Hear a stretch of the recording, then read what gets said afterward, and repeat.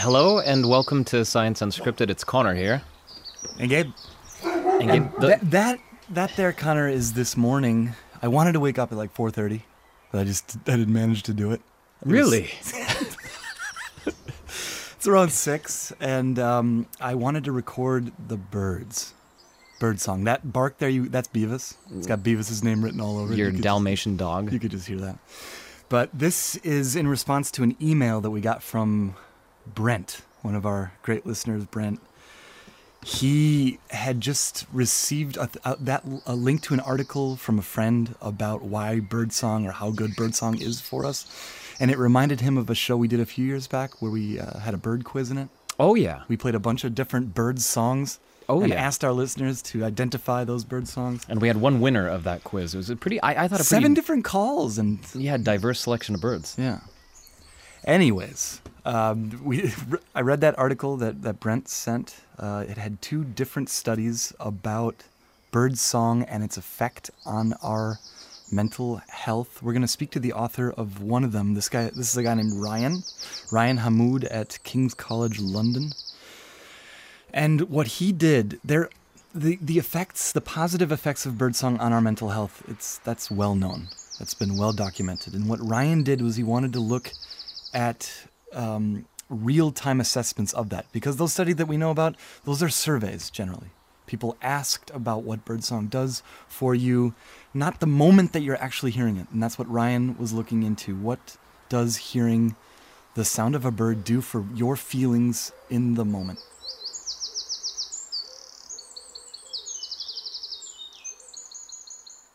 So, hi, my name is Ryan Hamoud. I'm a researcher at King's College London, and recently we conducted a study about the effect of interactions with bird life on mental health and mental well-being.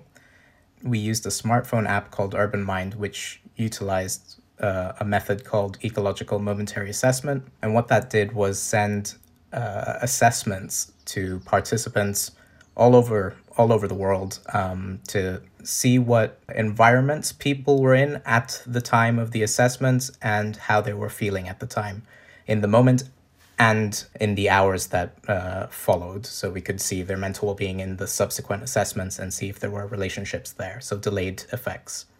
While we might intuitively think that bird life affects mental well-being, we didn't have a lot of evidence to support this. It was something that was you might think it's true, but having this scientific backing and the data to prove it is a completely different story. We found an effect of birds' interactions or exposure to bird life on mental well-being in the moment, and we found that it was actually it was time lasting. I think the effect, if I'm not mistaken, it could last up to 8 hours. So that was that people were, whenever they were exposed or had some form of interaction with bird life, they had a increase in their mental well-being for up to 8 hours. And something else that was quite interesting was the fact that this positive effect was evident in both the healthy general population and also in people with depression, which is one of the most common mental illnesses worldwide. I guess one implication that these findings have is that it sort of prompts us to support policies and urban planning projects that could protect and sustain bird life or encourage bird life, not just for biodiversity, but also for mental health of the citizens that live in these cities. That was Ryan Hamoud there, a PhD candidate at the Institute of Psychiatry, Psychology, and Neuroscience at King's College London. And as you said before, Gabe, that was one of 2 different studies? Yeah, so the second one looked at the effects of birdsong on our emotions based on audio recordings, compared to a digital audio recording of car traffic. Oh. Or Put headphones on and listen to car traffic for a while, see what that does to you. And then compare what that does to you to like a blackbird and a lark. Well, I have a suspicion about how people felt about both things, but what did the data show? Yes, okay, so again, this was Max Planck, and what they found out was that birdsong, it brings down our paranoia. and Paranoia. anxiety. Those were the two emotions that it brought down. It didn't have a real effect on depression or feelings of mood, bad mood. It was more paranoia and anxiety. And of course, when you listen to sounds of cars going by, both of those negative emotions become way more negative. Of course. But the really cool conclusion from that study was that all it takes is a digital recording to have a real, actual impact on negative emotions like paranoia and anxiety. This fits into something we talked about a few weeks back, the idea that you can look at art online. You don't have to go into a museum. You can look at the images from that museum online, and same thing, has a positive effect on your emotional state. And it's helpful to know that. Digital, we tend to think, oh, digital is terrible, Yeah. Go do stuff in the real world. Yeah. It can help us. Anyway, so back to your point. That's the thing. For our listeners right now, if you don't have access to birds, then here, we're going to give it to you right now.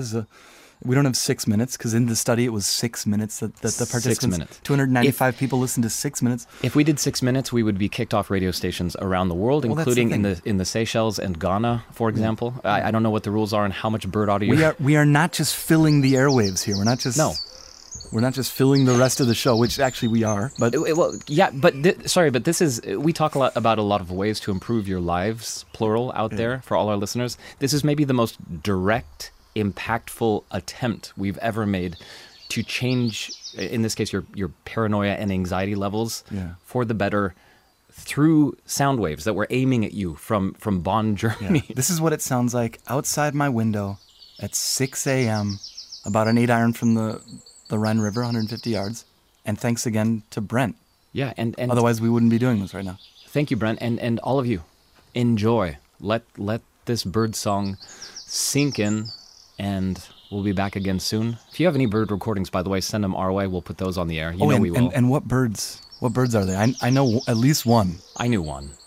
Well, let the listeners. Okay, we'll talk about it next time. su@dw.com. Science unscripted.